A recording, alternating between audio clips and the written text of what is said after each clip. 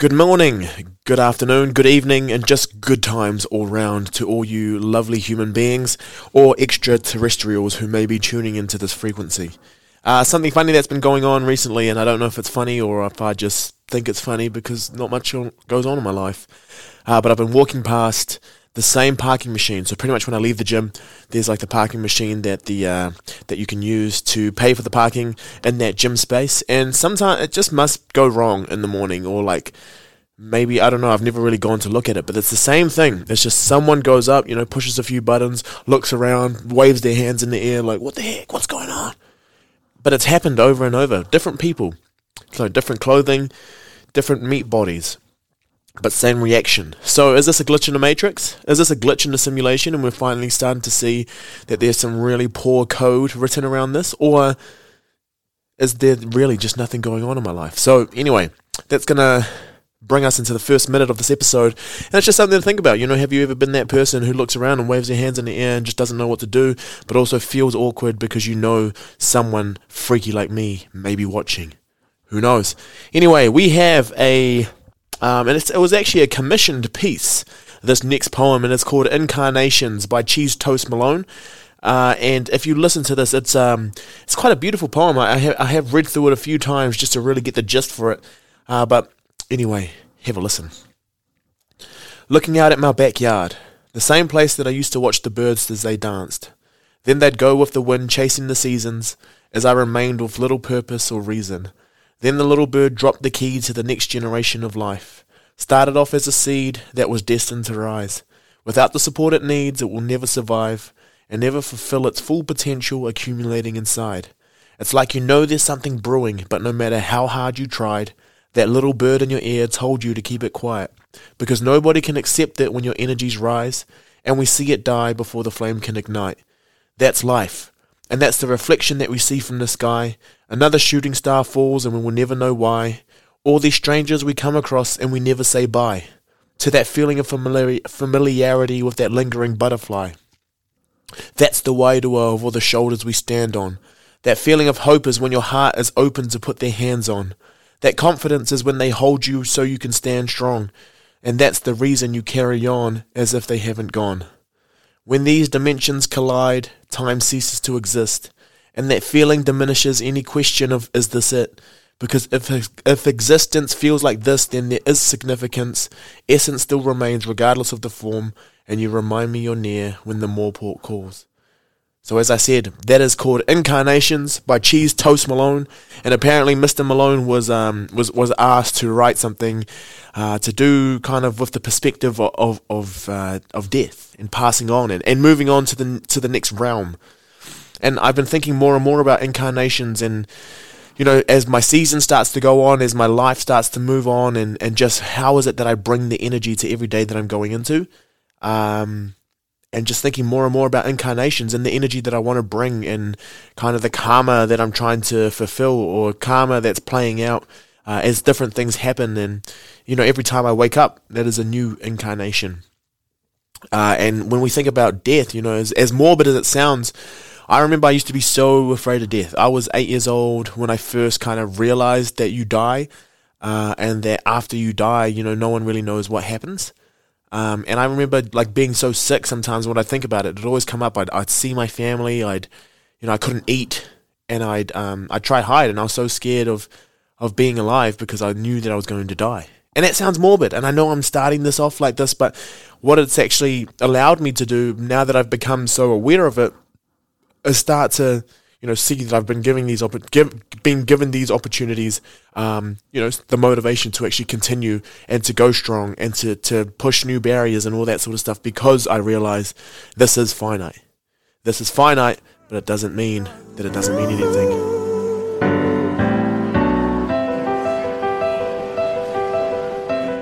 And I think, honestly, understanding without the morbidity, just starting to think about, how time is finite, but time is the only thing that kind of runs, Time heals as things pass, but also, it's the future. Time kind of dictates where we're going to be, and this has been something that we've been talking about a little bit more with my research team, just because we're trying to figure out how is it that we can do what we love we can continue to work on the things that we enjoy doing, and live a fulfilling life. And what fulfilling means to us means that, it has to be full of purpose. It has to contribute somewhat to the communities that we are involved with. We have to be able to involve the people that we enjoy working with. And this is going to come into what I'm going to talk about today in terms of this episode. So, I just want to keep this really, really short and sharp. I'm just going to give you a quick update of where I've been at, but also just go on to, give me my 4 or 5 things that help me stay motivated to continue, working a very hectic job, having a side podcast, maintaining relationships with a bunch of people, and trying to stay professional and all that as well, while playing, while playing rugby, where we train nearly every day, and it's physical, and we have to do the recovery, and pretty much mindset-wise, you have to be fully in it to be able to continue. So I guess I'll start with rugby, because the last 2 weeks we have lost, and one thing that I'm learning more and more from my coach is, so what we do is we do a review. So we do a review, we watch the footage of that game, and we will pick out individual things, but also unit things. So within the positions that you play, the people that you play around, what is it that you could do better as a unit, but what is it that you could do individually, and look at it. And I remember last year when I had to do this and go through all the footage, I used to skip a lot of the stuff that I knew was coming up of me. I was really bad at watching myself. It was basically like watching or listening to someone's voice. But obviously I hear my own voice all the time now, and I'm a little bit more used to it. But watching myself play the sport, and like you're getting bumped off in front of a bunch of people, and it's loud on the day that it happens, but then you relive it over and over and over again. And what I've gotten better at is just looking at the micro details, the little things that led up to that moment. And speaking with my coach, he's just... philosophically, I think he's an awesome educator, and I don't know whether he's learnt courses, he's done courses on this stuff or not. But there's just a few things that he reminds me of, and the when I speak about time, the time that we think about is the time that the event happened, but we don't really think about the time leading up to that. So I play hooker, and one of my jobs is to get the ball, so like say there's a line out, I stand on the line, and then I throw the ball. So I throw the ball, and then it lands at a jumper, but it's just a contestable ball, so the other team can go for it as well. If it's a crooked throw, I immediately give the ball away, so we have a scrum. But then also if I overthrow it and it goes to the wrong person, then that also, it's attacking ball for the other team. So it's a very risky sort of area. Like you can know what the calls are going to be, but you still have that competition, and you need to be able to throw. And what I was telling him, so after the game, I have a little chat with him most games, and I was just saying, when I take a while after my throw to get back. So say I throw it crooked, or say I throw it and then the other team gets it. There's this moment, there's a few moments pass before I can finally be back in the game, because I beat myself up a little bit while it happens. And then I was just talking about, trying to... what's my process after that point? What's my process to be able to get back into the game? And then he didn't even consider the throw at all. All he said was, yeah, but what about leading into that? Like, what are the things that actually caused you to throw it that way? Rather than, like, just, instead of focusing on when I throw it bad, this is what I'm going to do, he said, we're almost building up a process so that there is no way it can go wrong, so that I know I've done everything that I could have, and being aware of that preparation. And it's so cliche to say, but the preparation, the more prepared you are, the less likely you are for failure. It's not going to say that failure is not going to happen, but you minimize the chance of it actually happening, but also you minimize the suffering that occurs after, because if you've prepared everything, if you've prepared the best that you could, and you definitely did everything that was in your power for it to happen, you're a lot more compassionate, because you know deep down that that's the best you could have done. And I mean, we're always going to think that there is something better that we could have done, but in that moment where I am then required to go and do my next job, I can drop it right away, because I realized, okay, like, that wasn't on me. Other stuff went on, or other stuff went on, or if I didn't do my process and then it went wrong, I say, I know exactly where it is that I can change, or I know exactly what it is, the thing that I can do so that next time it's not too bad. So instead of living up in my head for that moment, I'm still present. And just speaking of being present, something that I've really enjoyed about playing rugby again is you're not on your phone. You're out there, in the grass, you're outside, you're with a bunch of people, you're being social, and you're all working towards some sort of problem solving for some sort of goal. And as part of rugby, what I've been doing a little bit more is doing some swimming. So I do, not swimming, it's at the pools though, it's aqua jogging, and I say aqua jogging, everyone roasts me and says it's aqua jogging, but I don't know, comment below and subscribe and like what you'd say. But I've been doing that, and basically I go for an hour, and I sit in the spa for a little bit, and I just go by myself, or I go with a bunch of friends from the team, and you can't be on your phone, like, obviously, because it'll get wet, but, like, it's been so nice taking me out and just being in a different environment, and I think that's something I want to work on more, is actually connecting with my environment a little bit more. I have been so up in my head that the rest of my body is kind of just like a meat carcass taking me around. I want to once again start to feel like I'm part of something greater, and I think that would be part of my relationship to the environment as well, and actually getting into different environments. And this is where I think my team is doing some awesome stuff, and this is something that I want you guys to consider as well. And I know a lot of you actually probably partake in some of this stuff, but it's just looking at maramataka, or really feeling your energy. So in terms of the new moons and all the different times, so in terms of the Māori New Year or Matariki, it's coming up. And for me, my energy has not been productive whatsoever. And you know me, when things aren't going as productive as they should be, I beat myself up. And I think that's because I'm in this, super capitalist mindset, but it's because that's been bred into me in terms of like your success and your wealth as a human, or your worth as a human really is based on your productivity. And what my team is starting to work on a little bit more, there's a small group of us, and what we're trying to do is see whether this is something that could be applied within our wider team. But we're just working on, the different energies that the different moons are going to bring. So some days you have productive days, some days you have rest days, they're not going to be productive, and then other days, it's good to do water-based activities, other days it's good to do land-based activities, and a lot of the stuff is based on where the moon is in its cycle, so starting to feel that, and I think what this really does is it channels a different sort of mindfulness. It's mindfulness that's dictated by our environment, and the more involved we are with our environment, the more aligned or our energies will be and synced with that. So, there's days where you just feel like you can't be bothered. There are days where, okay, you might just have to run errands today, and that's just the way that, it is, and you don't get as much work done as you wanted to do. Where I found myself in the last fortnight has been a whole bunch of setup. It's been reflections on what's been going on. It's been trying to figure out why I don't feel safe. It's been trying to figure out, how I could feel more safe. Who are the people that are part of my circle that give me that energy? What are the things that are coming into my circle that don't bring me energy? And then trying to, really fold in on the ones that bring the energy, and try to really just kind of kill the things that don't bring energy, or that hurt my energy, or that bring negative energy into that space. And that's not to say that everything needs to be positive. I'm just saying that there are some things that we get involved with because we think we have to, because we think it's going to be a good opportunity for us, but at the end of the day, it actually makes us worse, because it brings more stress, and then from there's a cascading effect of you not being able to do the best that you can do.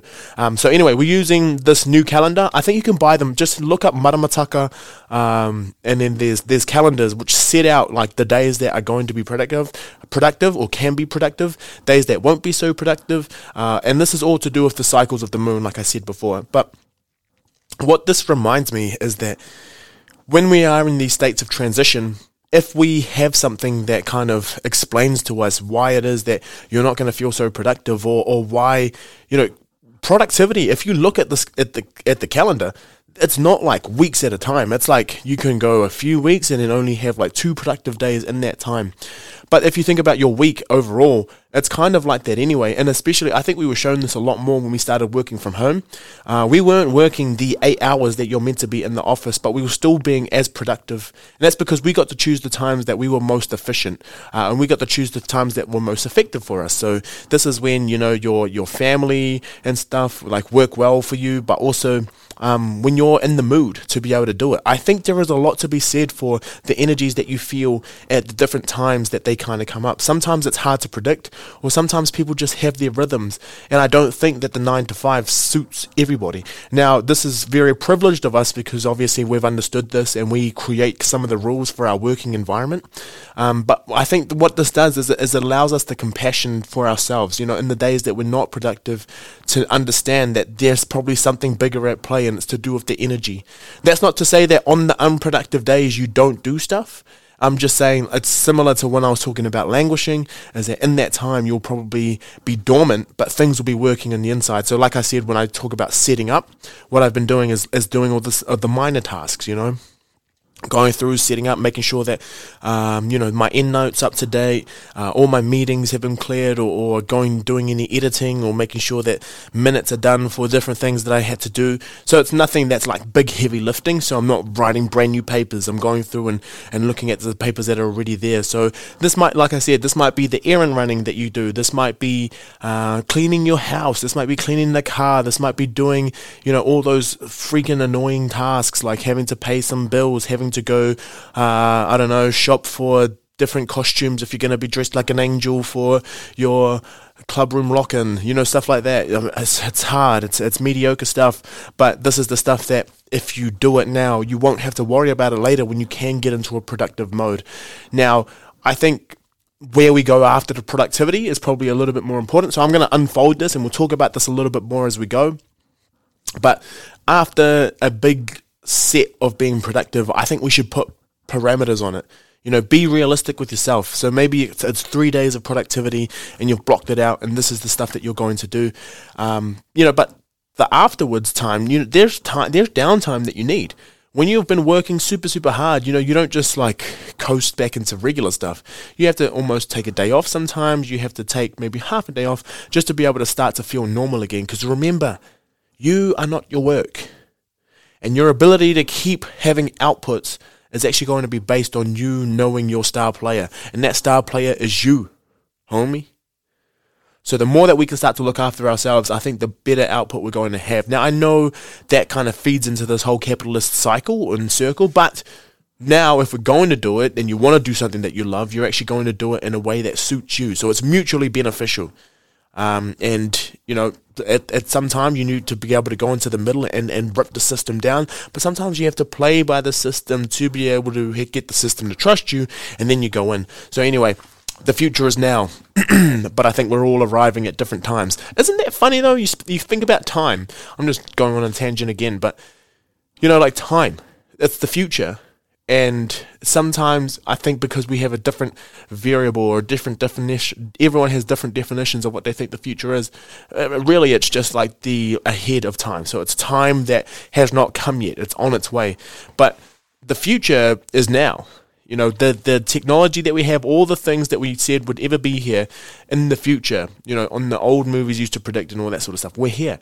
But I think a lot of it has to do with the access that you have, the privileges that you have to be able to you know, partake in the future. So some people don't have the technologies to be able to be in that realm. So, I mean, that's something that's time dependent. And I was thinking the other day, like, time rolls so differently depending on what it is that you're doing. And now I'm talking about time flies when you have fun and getting into flow states and all that sort of stuff. But now I'm thinking, you know, without coming full circle into the poem that I said at the beginning, you know, if you kind of make friends with the fact that this is finite and time is the only thing that we don't get back, we start to see, you know, if we had all the time in the world, would it actually drive us to be productive? Would it actually give us anything to want to get better? So, you know, with this time that we do have, we got to set it up right.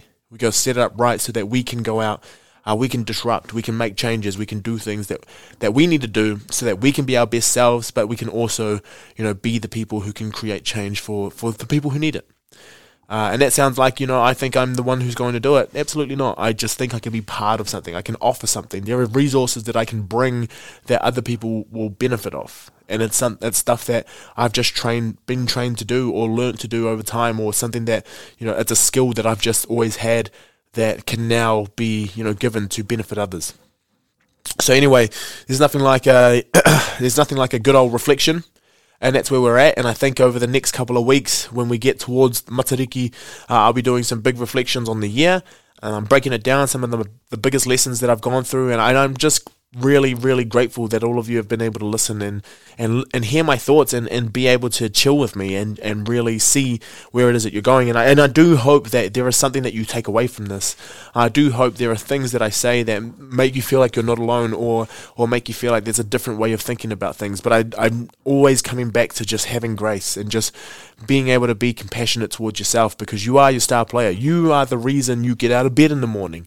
Most of the times you're doing this for you, but it's never for you.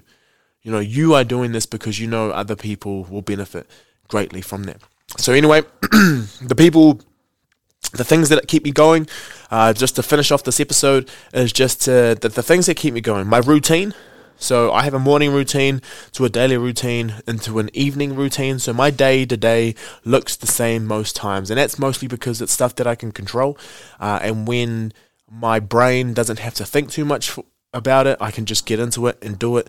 I'm most optimal, and it's because there's no anxiety around like what's going to happen. A lot of it is because it's quite certain for me. And in the time that I am at, or in the space that I'm at, and where my brain's at, that's kind of all I can do for now, and I'm happy with that.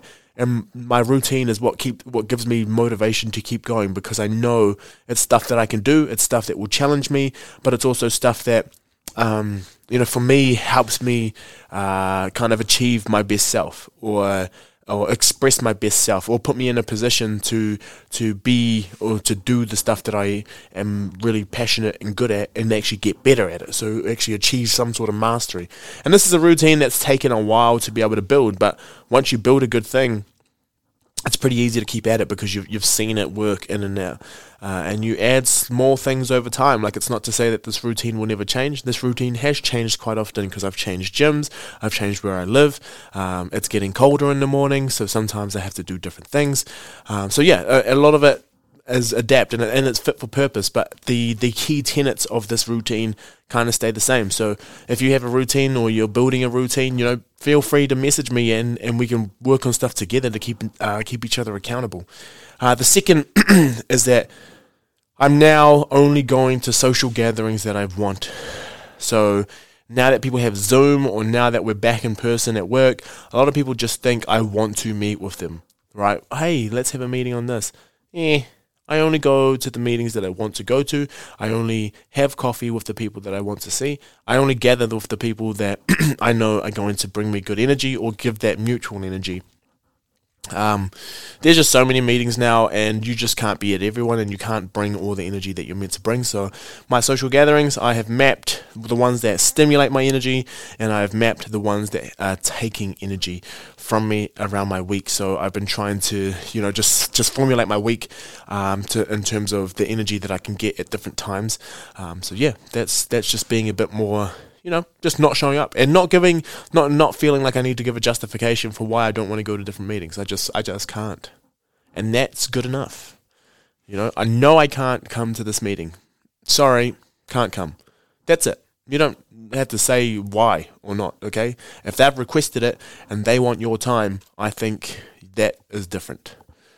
Cool. And then the last one is just working jobs that I want to work. So it's teaching Pacific engagement and physical activity, sport and Pacifica, new job that I've said yes to. Like, all of these things is just, once I read them, I'm just like, wow, that sounds a lot like me. That sounds like something that I would love to dedicate a whole bunch of time to. And I know not a lot of people can be in this position, and I know I'm super privileged to have a job like this, but I think even the social gatherings one for a lot of you, and also trying to find a routine. And in terms of the jobs that you're working, I think just doing the stuff that you're good at, or doing stuff that you know brings you energy. It doesn't matter what your job is, find some sort of competition in what it is that you're doing, and see if you can get better every day. Not for the people you're working for, even though if you love your job, if you love the people you're working for, absolutely. But within yourself, to show that you badass. Right, you boss ass. You can do whatever you want, and you can thrive, and you just find whatever it is that's like your niche in that job, whatever it is you're doing. I don't care. When I used to work at the mail center, we used to stamp letters, and I used to try time myself to see how fast I could stamp those letters. It didn't matter how fast I could do it, but for everyone else, it doesn't really matter. But I needed to do something to keep me there, to keep me engaged. So what did I do? I timed myself, and I left my times written, and I left them on the table so that people would see how many I did in so many hours. And what the heck? I did it. It was fun. It was fun for me, but that gave me that sense of purpose in my job. So anyway, that has been an all or nothing sort of podcast. I don't know what I talked about in any of that, but I just want you to realize that we are having to go through this. There are going to be times where our energies are high and low, and if we can start to get to the middle, or understand yourself and understand where it is that's going to happen, I think we can start to formulate a week that's going to be most efficient and most effective for you, so that we don't, so that you can remain your star player and you stay alive and you love it. And that's what I'm talking about. Love you all. Have a good week.